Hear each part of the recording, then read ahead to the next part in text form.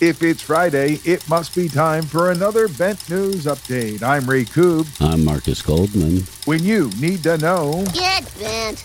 And get to your computer and enter to win VIP treatment on the Nick Mason Saucer Full of Secrets tour. Starting at the end of the month, it features his music with Pink Floyd, of course. Details and a link to enter on imbalancedhistory.com. Look for the blog. And we've got news about Nick Mason before the end of this update. Marcus, did you see Thursday Night Football and Ozzy Osbourne on the halftime show? No. Neither did anyone else, except for those people who happened to be in front of their TV for the 7 seconds that the network showed Ozzy. What the fuck? There was so much hype about Ozzy's performance at halftime that everyone expected to at least hear a song. The fans were pissed. I think Ozzy was a little pissed, although he had to be thinking, my record's in stores and everybody knows it. The exposure probably picked him up some new fans as well. So win for Ozzy, even though it was a 7-second win. Win for the fans, too, because the next day, Ozzy, Sing the Fallout, posted the whole thing on his website. You can see it, too, at OzzyOsbourne.com. I watched it, and he was really good. And after having that back surgery, man, that cat was way more mobile and moving around than I expected. I was impressed with how they sounded, and Zach's hair was everywhere when he was shredding. Well, they finally put the wraps on that $5 million a night monster, the Stadium Tour, coming to its logical conclusion after a 3-year delay. And now there's talk about more. Motley Crue announcing, "We'll see you in February," underlining the fact that there have been rumors about taking the tour to other continents, not just Europe.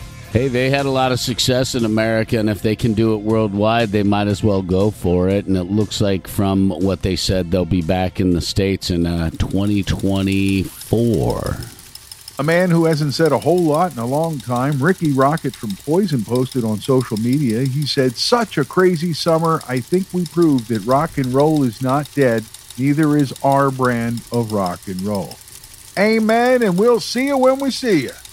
There's another story on our dashboard this week that we're actually happy to hear about. There's been much said about Paul Di'Anno, the original singer of Iron Maiden's knee situation. His long-awaited knee surgery finally happened this week. I'm glad he got it done, and it still warms my heart that the cats from Iron Maiden helped to make sure that he was able to afford this knee surgery. No word on recovery period, but I suspect that we'll be seeing Paul Di'Anno back on stage when he's able to do it. It's not like there hasn't been a tribute to The Last Waltz done on tour before, but the surprise is that there's going to be one this year. I'm looking forward to this tour. I'm going to try to, if my schedule works out, go see it, because you have Warren Haynes on the bill, you have Jamie Johnson, you have John Medeski, Bob Margolin, Mark Mullins, and the Levy Horns. It's a solid lineup of musicians. Not to mention Anders Osborne and Kathleen Edwards. All great. Cyril Neville, all kinds of great musicians putting together the celebration of music that was The Last Waltz and the end of the band. Presented, by the way, by Robbie Robertson. And as far as seeing a show, check your calendar for the first week in November, Marcus. It's a good list of shows. Catch one near you, The Last Waltz, just in time for Thanksgiving.